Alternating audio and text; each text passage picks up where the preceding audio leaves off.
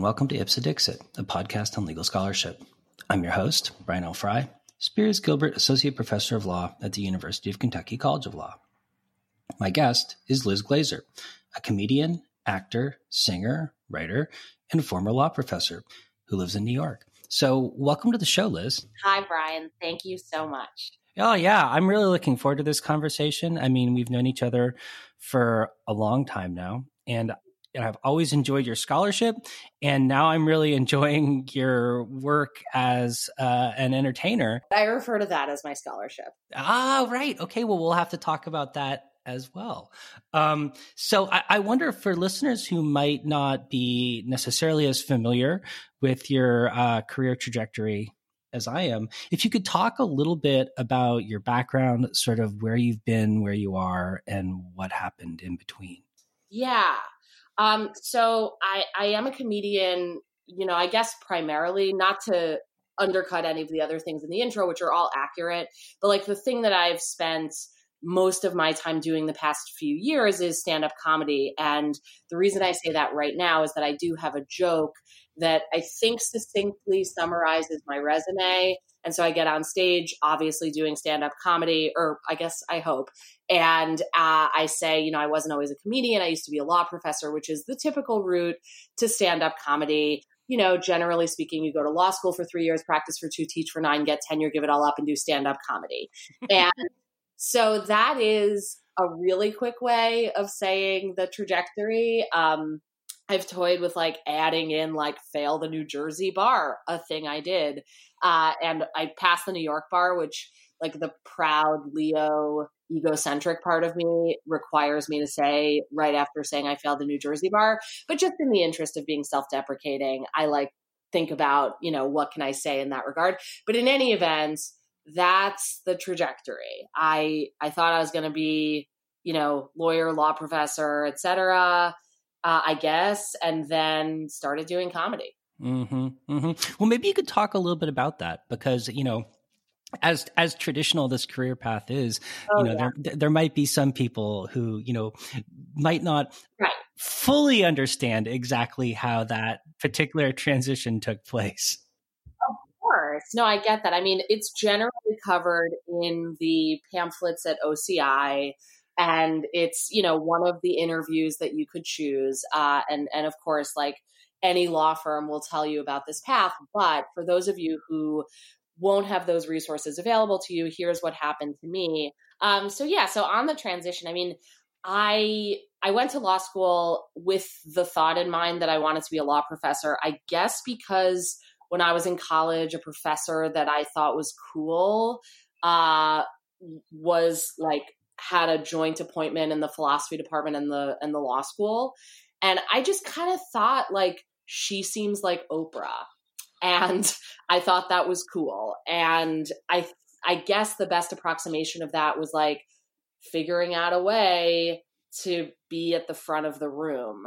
And when I went to law school, I didn't think that would be possible. I went to a school where I went to the University of Chicago, a great school, both in terms, I guess, of rankings, but also the rigor of the program, and people were really smart. And by people, it's not that I don't count myself. I don't mean it to be overly self-deprecating. I just it wasn't that I was at the top of my class. It wasn't anything like that. And I was not encouraged to be a law professor by anyone at the way that it wasn't even, I don't even mean that to single out the school or anything. They were right. If I would have said oh, I really want to be a law professor, someone would come back to me and just say, why would you think that? You have no chance of getting this job. University of Chicago, definitely the school known for comedy. Yeah, but yes, a very funny school, and that is a joke. So I was at a law firm working, and I checked the mail one of the days of the 2 years, just shy of 2 years that I ended up being there. I worked as a real estate associate at a big law firm in New York, and I checked the mail, and there was an envelope from Hofstra, which is where you and I met and where I would eventually go on to work. And in this letter, it was I couldn't tell if it was spam or not, but it was basically like, hey, Liz or Elizabeth or whatever, like, we've read this article of yours and we wondered if you wanted to be a law professor, basically. And I'm saying it in my words, but that was kind of the gist of the letter. And I was like, really?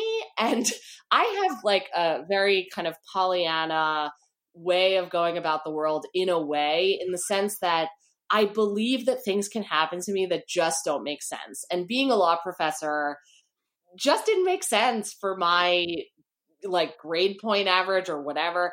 I think honestly, the only thing that saved me was that the University of Chicago has a really hard to understand way of giving grades, such that I believe that the people who hired me at Hofstra didn't understand my grades. And I say this because in later years, like, I remember discussing candidates and like, oh, this person may or may not have like the grades, which is a totally reasonable thing for a group of people about to hire a person to teach at their school to be talking about.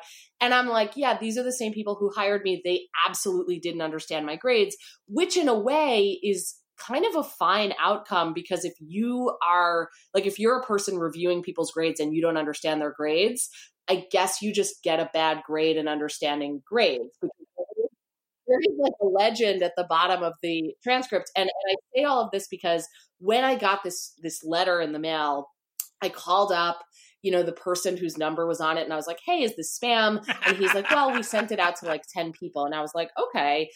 So more of like a mass text or whatever. And it was basically that I guess there was like a non-traditional hiring method that the school was trying out that year.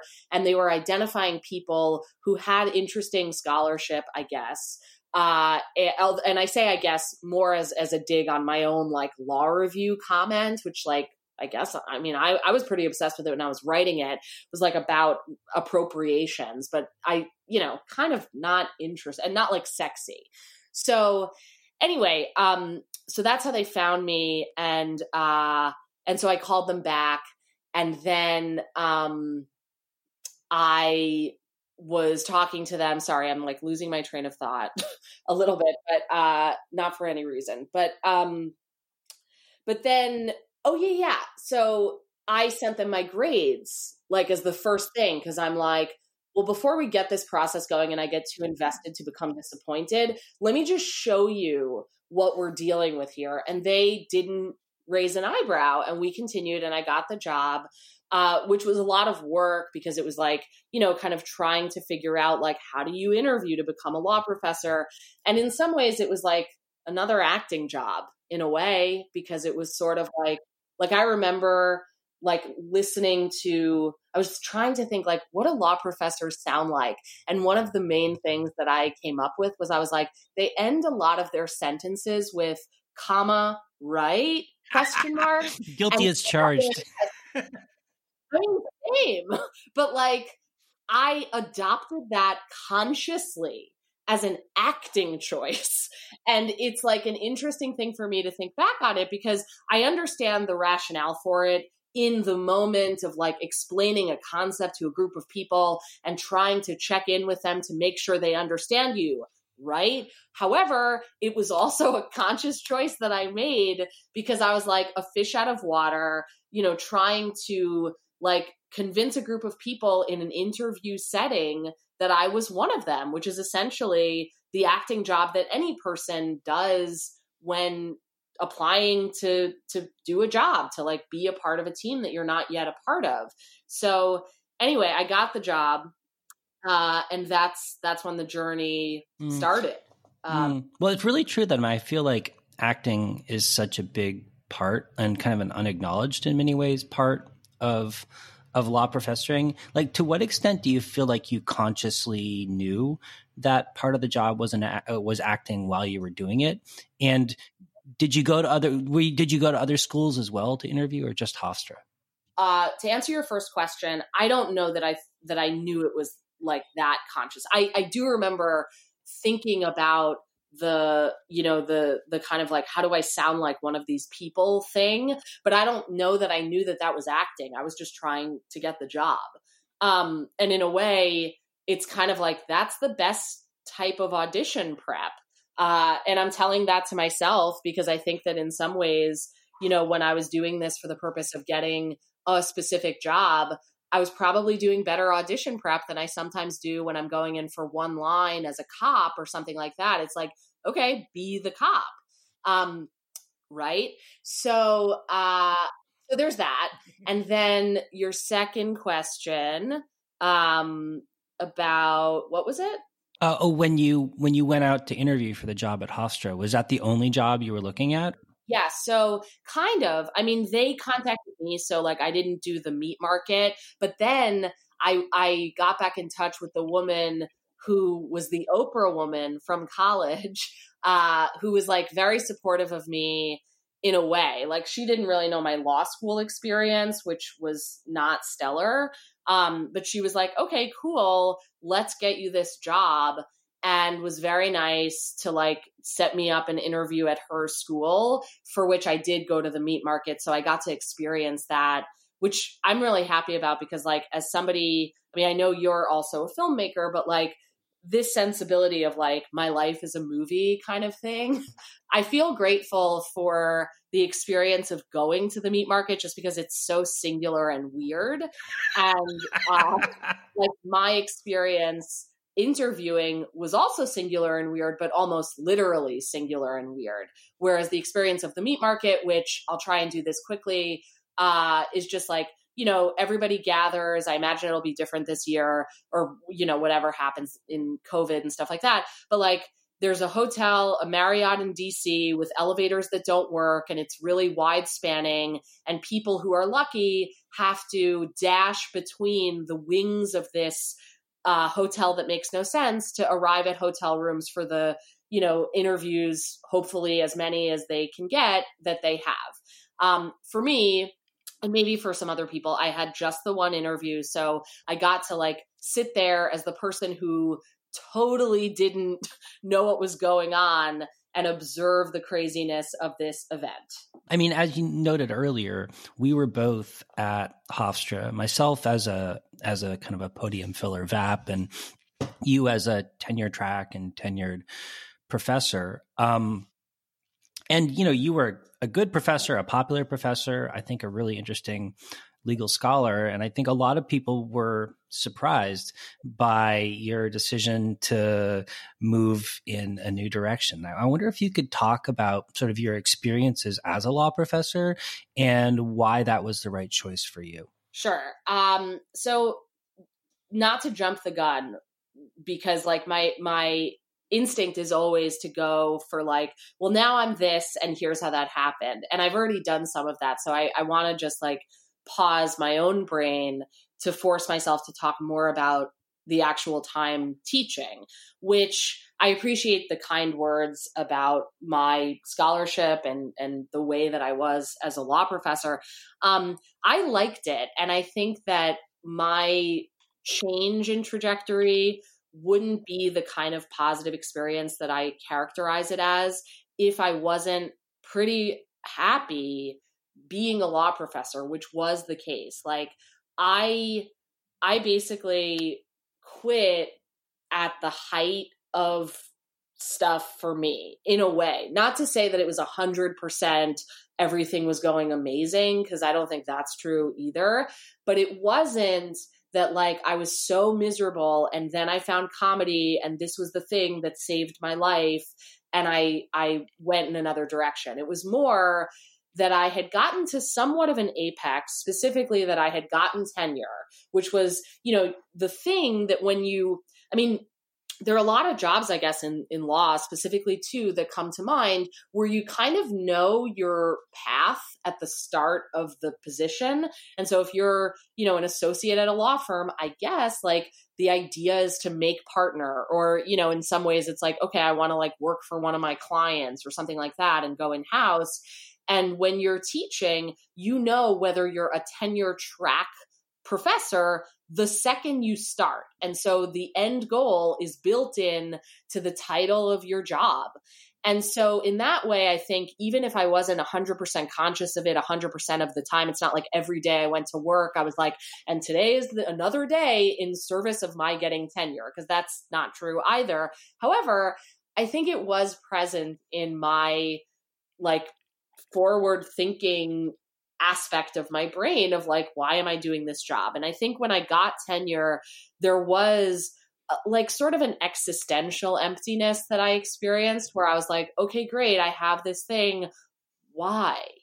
And it wasn't like super miserable. It was just like, okay, I guess I could just continue like doing this for my whole life, which in some ways would be fine. But I was like having those thoughts. Like I remember Googling, how do you know what you want? In a all too earnest scene from, you know, like Girls or something like that. But like, that was a real moment for me. And I think it's again, it's not the kind of like, I guess like the thing you hear and listeners may hear is like me wrestling with the hypothetical interlocutor who is like challenging me about whether I was or wasn't unhappy. Because I guess the reason I say it this way is like, I've heard a lot of stories about people who switched careers and tracks. And it's kind of like, and I knew this wasn't the path for me when. And I didn't really have that moment. It was more that I was like pretty fine with stuff, but searching, which is, I think, an aspect of my personality generally and always has been. And then I had a crush on an improv instructor who I showed up to a meeting like very over caffeinated for. And I think she interpreted that over caffeination as stage presence, asked me if I had ever considered doing stand-up comedy. I said no. And she was like, would you consider doing stand-up comedy on my show? And I was like, are you going to be there? Which was the only relevant thing in my brain because I had a crush on her. She was like, yeah. And I did it. And then, and this is a joke, but it's also something I said truthfully to my therapist, like when I did stand up for the first time, I felt like I was having a professional orgasm, which was basically a regular orgasm, but I was 100% sure that I was having it. And very generous reaction, Brian. But and that's the second time I've heard that joke today, and it was even funnier the second time around. Well, rule of comedy is 3, so I'll find a way to tell it to you before the day's end. But yeah, that was the story. And like, the thing is that cashes out to, I had a good night on stage, at least in my mind. And on the basis of that, I was like, yeah, I think I'm going to make a career out of this. And that's kind of what happened. I mean, the next steps were kind of divinely outside of my control, which was basically that like, maybe like 11 months later, the school where I was working, which we've already named, but I always am like a little cagey at this point, just because it's like, I don't know, whatever, like a moment that they were having like a budget moment. And the dean at the time offered all tenured faculty members buyout packages. And it's like, I think they did that widely so as to avoid like an age discrimination lawsuit, because some institutions that do stuff like that, you know, will say like over 65 or something like that, because the point of a move like that, at least as far as I've ever understood it, is to like, you know, an institution is paying people who may be like semi-retired anyway, and this is an incentive for them to just like leave and get off the payroll so that the budget problem can be solved. I say that having like the worst understanding of money, anything. And so anyway, so that was the offer that was made to me along with anyone else at the time who was tenured. And because I had like, you know, had this professional orgasm, basically, I was like, yeah, I'll take the deal. So then I had a year and a half where I knew that I was like leaving, but I was still teaching. And there, I guess it's not ironic because the irony is too well known for it to actually be ironic. But I think that was when my teaching really flourished.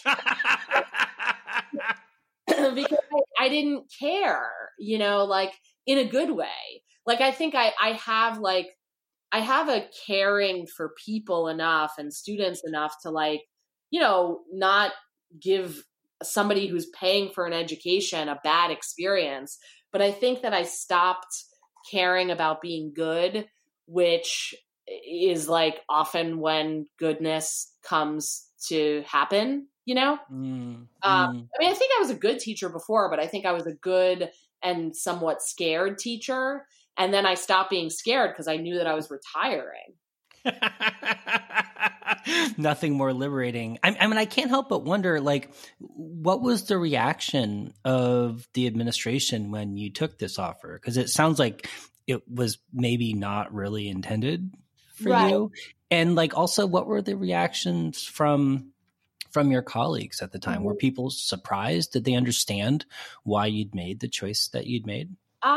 Yeah. So I remember being on the phone with the dean, and I, was given all these options of like, the way that you're explained, a moment like that is like, okay, so there are these buyout options and here they are. And then it's like a bunch of tranches with commensurate rewards attached to them, et cetera. And I immediately said, I pick the last one. And there was like a specific reason for that involving the number 9. And so basically it was that the day after I got off stage, that professional orgasm night, I go to sleep, I wake up the next morning, and I have this very narcissistic daydream where I'm a guest on The Tonight Show, and I am asked as the guest, so Liz, you were a law professor for a decade and then you just quit to do stand-up comedy. And mind you, this is when I was teaching for 7 years. I was in my 7th year of teaching at that point. And so the question was, decade of law teaching, and then you decide to do stand-up comedy. And in the daydream, the morning after my first stand-up routine, I was like, actually, Jimmy, it was 9 years. It was a decade question. And then I was like, I think that's funny. I think it's funny for like a former lawyer, law professor to correct somebody who says a decade down to 9 because like they wouldn't want to round up from 9 to 10. And even if it's not in their favor and like, is this funny? I started being funny professionally maybe last night. Like, am I qualified to know that this is funny? And so anyway, so I told my mom, I told my girlfriend at the time, and both of them were like, don't quit. And I even printed, like I took out a piece of printer paper and I wrote on it, don't quit for a bit, especially if it's probably not even funny.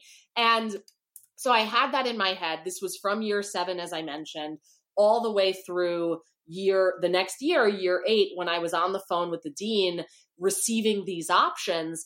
And the last option, so basically he's on the phone with me in year 8. He's like, here are all the retirement options. You could go half-time, a quarter time, an eighth time, like all the million tranches.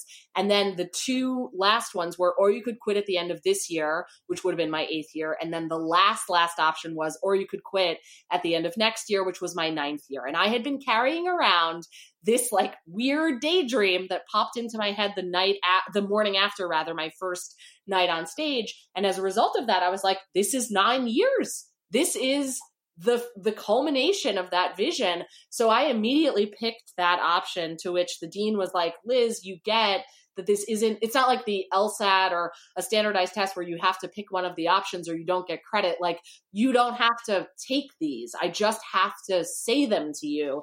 And then I told him this story. So, and in response to that, he was like, that's very weird, but very cool. Oh my God, you told him that? Yeah. I love it. Yeah, I love you at the end of that phone conversation. Like, I mean, because I also knew him as a colleague from like years on the faculty together, and I did and do love him. But like, it was just like, it was a moment where I just kind of let everything go. I guess in that moment, I was just like, it hit me so hard in terms of my own vision. And it was hard to ignore because it was so specific and weird and numeric that I guess I just had to. So that was, I mean, a short answer to the question about the administration's response was like, he was like, that was his response. And then in terms of other people, yeah, I guess people were surprised. I honestly don't 100% know. I think one of the things about, legal academic, like political environments is there's a lot of secrecy. And so I imagine that there was probably some talking about me behind my back or, whatever. But like, I honestly don't know a lot of that, I'm sure. And so Yeah, I don't know. I mean, it seemed like some people were happy, somewhat surprised. I'm also not sure. Yeah. Well, I mean, from my own perspective, Mhm. I mean, as you know, I read a lot of your scholarship. It was really useful in some of the stuff that I was doing. And I always thought it was like both really kind of interesting, thoughtful, and provocative work, but also with a really strong kind of personal voice. I mean, there was always a lot of Liz Glazer in everything that you wrote, in the way that, maybe sometimes legal scholarship is maybe not so driven by an individual voice in that way. And I guess part of me can't help but wonder, I mean, how your scholarship and your scholarly project fit into your decision? I mean, maybe I'm projecting here, but like, kind of, did you feel like you'd said your piece in that format when you made that decision, or was that not something that was relevant to your choice? I think it's a really great way and a very kind way to pose the question, and also a very like good interview way to pose it, in my opinion. So thank you. Yeah, I think you're right. I remember whenever I would take on a project, except for when I wrote a lot of like response pieces, shorter ones and stuff like that. And those were the ones that I really felt the most moved to write as law review, like essays, basically. But in terms of my bigger pieces, I always felt moved to write them because of what was going on in my personal life more than what was going on in the kind of legal landscape. And I wrote them that way because that was what I wanted to write. And I wrote them as legal scholarship because that was my job. And I don't know that I was 100% conscious of that the whole way through. It was just like, I went straight through from undergrad, or I guess like grad school technically, because I like submatriculated more as a logistical feat than an intellectual one, but like whatever. But I was like young. I was teaching from when I was 27 through 36, right? I think whatever 9 years is. But like, so I was pretty little, when I was doing all that. And I think I say that because I think it was relevant in terms of how I thought of work. I thought of work as like, okay, I have to get a job. I will get a job. I'll do the job that is the thing that's next and in front of me. And these are the things that I have to do for this job. And also, I'm a person who's growing up and thinking, and now I'm writing. And these are the things I want to write about. And legal scholarship is like vast enough as a discipline to like accommodate some of that. And I had a lot of like internal and then sometimes more like external in terms of conversations with like, people in review committees, and also like, editors on law review boards, of like, to what extent is this a legal issue? And to what extent is this like an interesting intellectual problem? And I remember thinking about that critically towards like, the end of my career, because I was like, I want to be the person who's writing about stuff that actually affects the law, but I don't know that I care enough to write 80 pages with 436 footnotes about that. But I definitely will write that about something that's going on in my head and my heart and my life.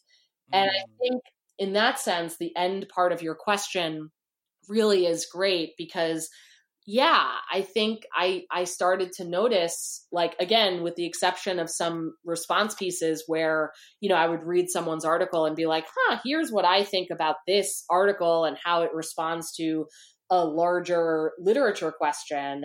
And I had, those are some of my favorite pieces just as law review articles, even though they're less about me. And I guess the reason for that is like, I think I just wanted to write about me.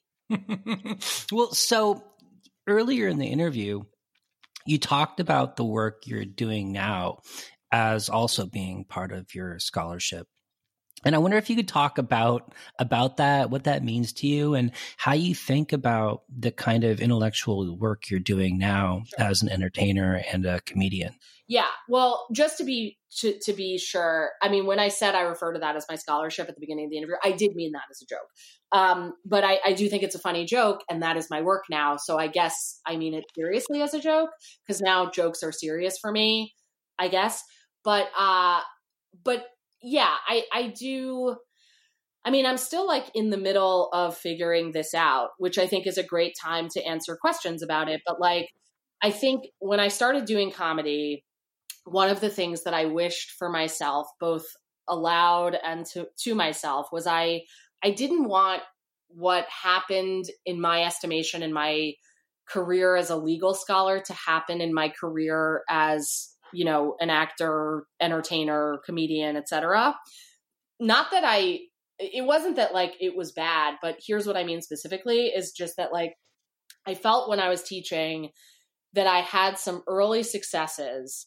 Like the first law review article I wrote, like immediately got accepted to like a really good journal. And I wasn't expecting that. And I'm happy for that, but it was also very scary because I think it really freaked me out because I was like, oh my God, I have no idea what I did to get this to be good, because it really felt like, it felt like, was it a fluke? And I know that this is like a thing, right? Like imposter syndrome is a thing, but what if you're good at being an imposter? Like, I think in some ways I did understand that I was good at like, you know, adopting the tics in conversation, like the right thing of law professors. And the way that I think that I got good at writing law review articles was I got this job that I felt like I was not qualified for because a lot of people who were my recommenders told me that.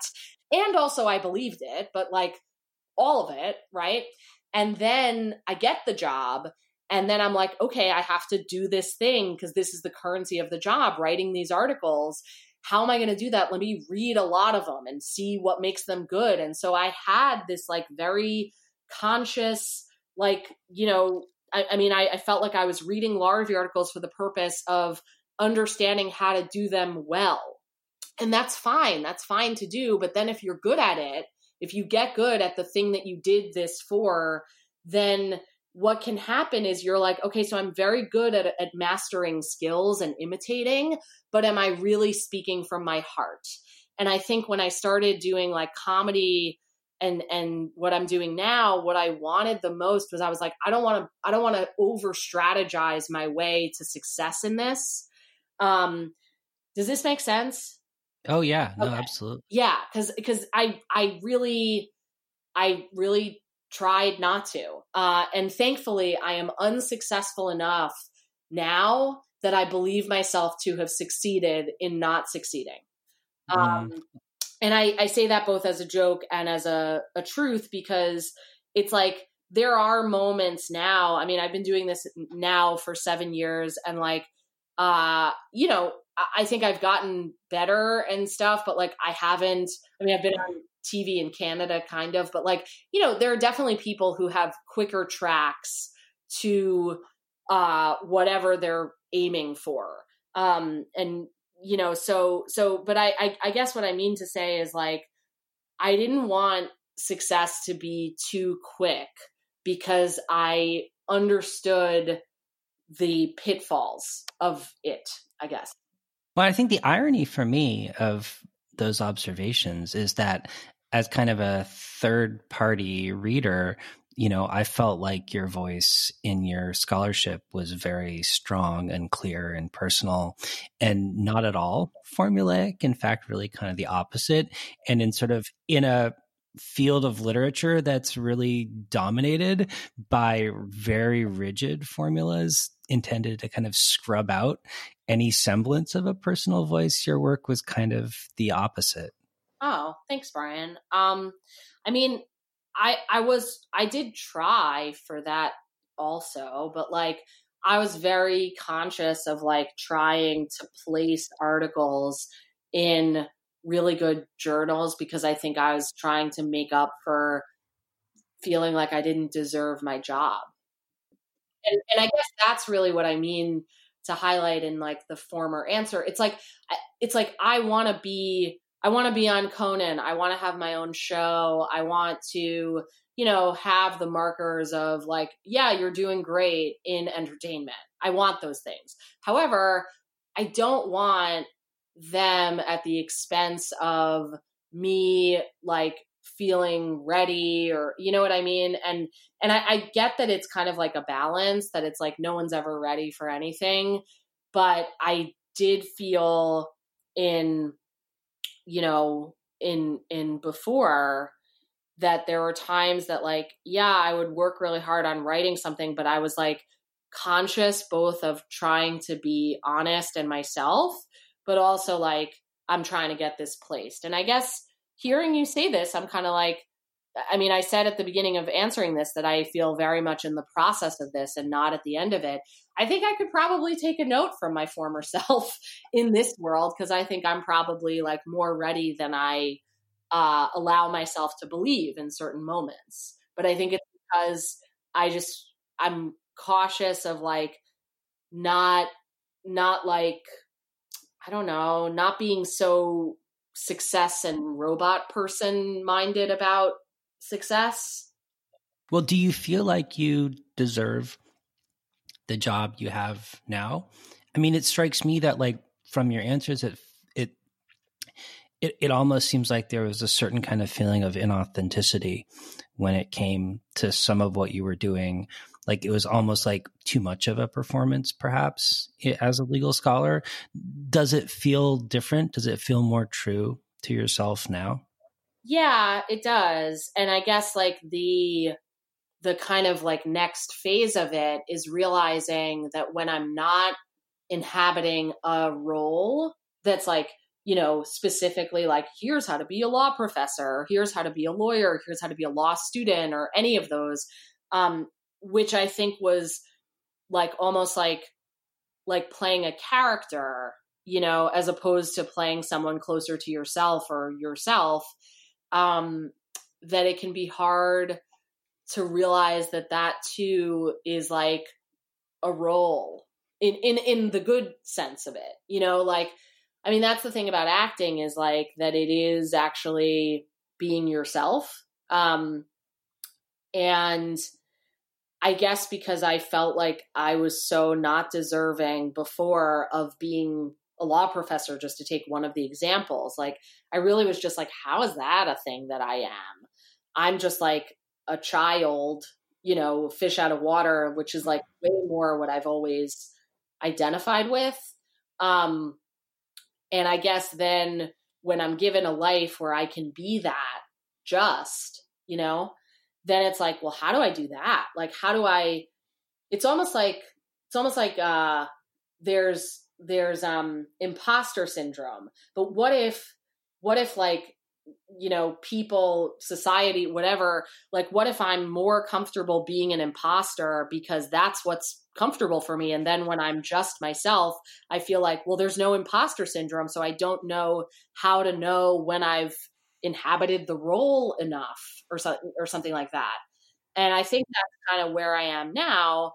And I mean, I feel like right now I'm having like a very kind of inward look at it and analyzing like the pieces of it. Most of my life and my day is spent like, I mean, in COVID, it's a little bit different because like normally I'm doing stand-up every night and, I go to acting class every now and then. I'll go to an audition. I write every day, like things like that. And so I don't like sit around spending time wondering if I've inhabited my role well enough or not. But it's interesting to have the opportunity to talk about it because I think all of what I've said is true. And also it's not something that I like occupy myself with consciously on a daily basis. Well, I mean, I have to say like a lot of your scholarship as a legal scholar focused on like identity, expression, sexuality. Yeah. And a lot of what you're describing now, like performance in a sense, and a lot of what you're describing now is also kind of sounding in these questions of performance and performativity. I mean, do you think that the themes and problems that you were working through in your legal scholarship are reflected in or inform the comedy that you do today? Yeah, I think two things. One, yes, just yes. And two, 2A is that I think the kind of structure of thinking like a lawyer, and even thinking like a legal scholar is very present in the way that I think about like constructing jokes and sets.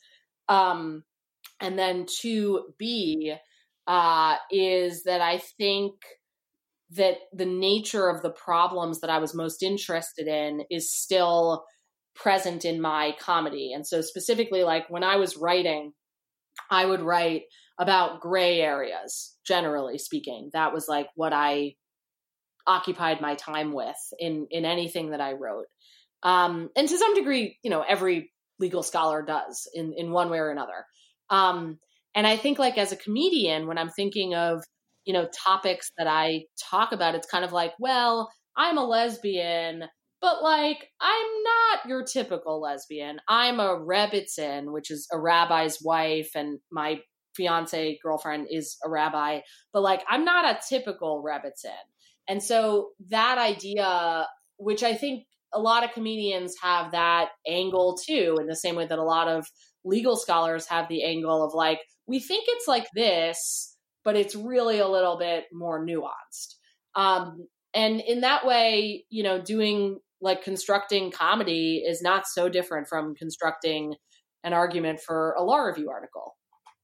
Well, so I also wonder, like, I mean, it seems like the move into comedy has been really fulfilling for you in a lot of ways. But are there any things you miss about legal scholarship, about being an academic, about teaching at a law school? Footnotes. No, I'm just kidding. Blue booking, yes. Although, I mean, that's obviously a joke, but like also, I've heard you say this, that like there's something really refreshing about the clarity of legal scholarship, and I totally agree with that. And I remember specifically loving footnotes, and it's just like, yeah, if you say something, then cite your source. And I think especially today, not to get too political, but like, in an era of like leadership that lies, and arguably fake news and that kind of thinking, citing your sources is really wonderful. And something that I've always loved about legal scholarship.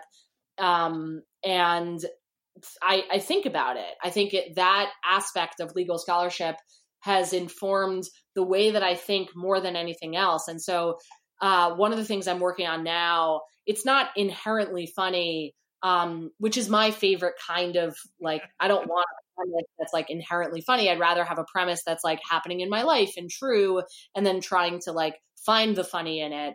And so the underpinning is the truth. But one of the things that's happened to me in the past like year and a half-ish is that I've found, I think it's up to 87 fortunes, like fortunes from fortune cookies, but I've found them on the ground. And it's wild and weird and really specific. And like when I started noticing the pattern, I started collecting the data. And that's, kind of an offshoot of footnotes, but like footnotes and data collection and just like going from empirical sources to whatever the topic is, right? Like you find the pattern in the data, and then on the basis of that, you write the piece, and you have the, research project and agenda, et cetera. And so that's an example of something that's been happening in my life that's very data based, that I think is like, it's a project that kind of seems like scholarship, in the sense that I've got a spreadsheet, et cetera, and a lot of data. And, the idea is to like write a funny show about it and I don't like, it's like, I want to write a funny show, but I also want to write a meaningful show, in the same way that I think I, as a legal scholar, wanted to write something that was like important and, nuanced and like helped the legal understanding of something, but I also wanted to make it like very me. I think the same thing is true when trying to find topics in this world. Well, it reminds me very much of your Penny project, Yeah. which I always found hilarious Thank you. in a very kind of weird Andy Kaufman-esque Yeah. kind of way. And I wonder, I can't help but ask, like, I mean, are there comedians or literary figures or kind of performers who you think most kind of sort of have influenced or inflected your own approach to the way you do and think about comedy? Yeah. I mean, Mike Birbiglia is probably the first person like when I started doing comedy, because I didn't like mean to start. And, the story that I told is true. It was very much somebody being like, have you ever thought of this? And I was like, no. And so I didn't grow up like watching comedians like specifically. And so it was very much that after I started doing comedy, I also started finding comedians, to listen to. And in some ways it tracks like getting a job as a law professor and then finding law review articles to read. And I guess the difference is that I was like, I already had the experience of doing that. So I was really trying to like not fall into the pitfall of like, okay, if they're on cool channels, then I like them type of thing. But instead, does the work that they put out map the way that I do something naturally already? And Mike Birbiglia was the first person who I encountered who did that. And so he will tell like a very long form story, at least like in his career as it is now, as opposed to like earlier when I think he was more of a, joke writer. Not that he's not, but I think, this is what he's known for now. And so that, yeah, him. But I also really Mike Kaplan is a really good friend of mine and an amazing joke writer and comedian who I love to be friends with and work with. And Maria Bamford is amazing. And also, somebody who I've had the very deep honor of like working with now. And so, so those are also people who influence me because of their honesty and also like desire to tackle something deeply. Yeah. And then I think structurally, Mike Birbiglia. Well, so Liz, in closing, I wonder if you might talk a little bit about your own experiences in relation to what students, lawyers, law professors might be feeling kind of in their own lives, and especially in this moment. I mean, I kind of feel like we're in such a moment of kind of unusual upheaval where a lot of people are kind of asking themselves, what kind of choices am I making and why am I making them? And I know that I've always found, your kind of fearlessness really inspiring. And I wonder if you could sort of maybe reflect on, sort of what it took for you to make the choices that you wanted to make and, things you might be helpful for others to reflect on in that respect. Sure. Well, I appreciate you saying that you perceive me to be fearless because I don't.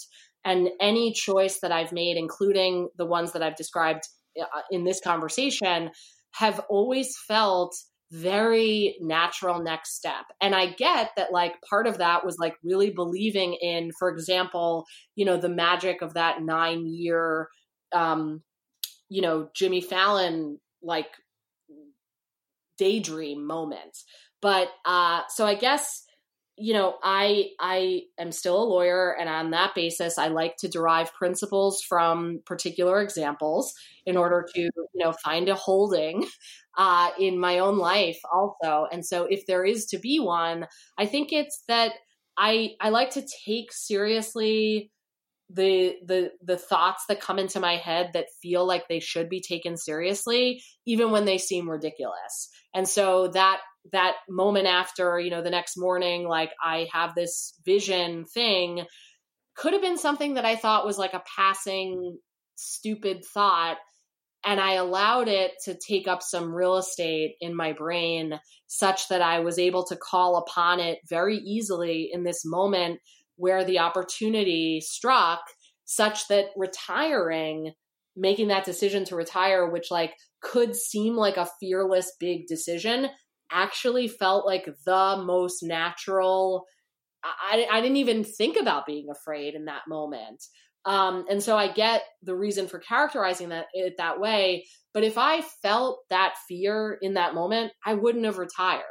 But I think that what allowed me to not was like basically believing in my own vision. And so, you know, I guess in this moment specifically, like I don't do comedy in the same way because like there aren't live stages and people and all that, but I've pivoted in a way that seems to make sense. And so, you know, one of the things that I've had a vision for a few years at this point is a television show about my experiences. And I've always had the vision of it coming from original footage. I love original footage. Like I've always loved it. Shows on television and like I loved the documentary Amy. And I watched it 4 times in the theater and I was like, why am I watching it this many times? And it's great and sad. And Amy Winehouse is amazing, but I was like, what is it about this documentary that keeps me coming back for it? And I was like, oh, I think it's that there's original footage and my favorite show was The Wonder Years. But then when I started thinking about why, I was like, I think I like the theme song the best. Which looked like original footage. And so I say all of that because in this moment, we can't shoot new things. We can't do a lot of new things, but I've been deep in my own archives of videos that I've had from, you know, a long time and have kept, I don't know why. But I guess like in the moments that I feel like I notice a pattern in my own life and I'm like, I've always been obsessed with this. Why? Let me dig deeper in it. It doesn't feel fearless because it just feels like I'm following my next obsession. And so if that's helpful for anyone to know that that's really the way that I perceive myself to have made the choices that I've made, then it's true. So I offer it. Yeah. I mean, it just seems like maybe it's okay to listen to yourself a little bit more. It's so easy to listen to other people and so hard in some ways to listen to the voice in your own head telling you what you want. Yeah, I think that's very true. And it's hard for me too. So I don't mean it like, you know, I've solved it. I'm just trying to kind of, you know, figure out what it is. Well, Liz, thank you so much for coming on the show. This is a really fantastic conversation. Yeah, thanks. Yeah, and hopefully we can talk again soon. I would love that.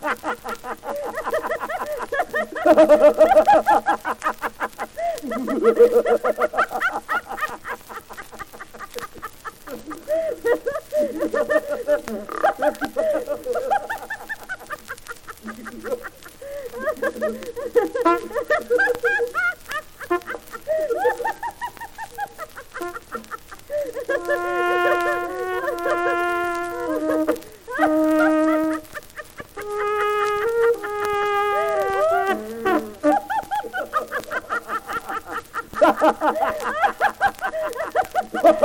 ha ha!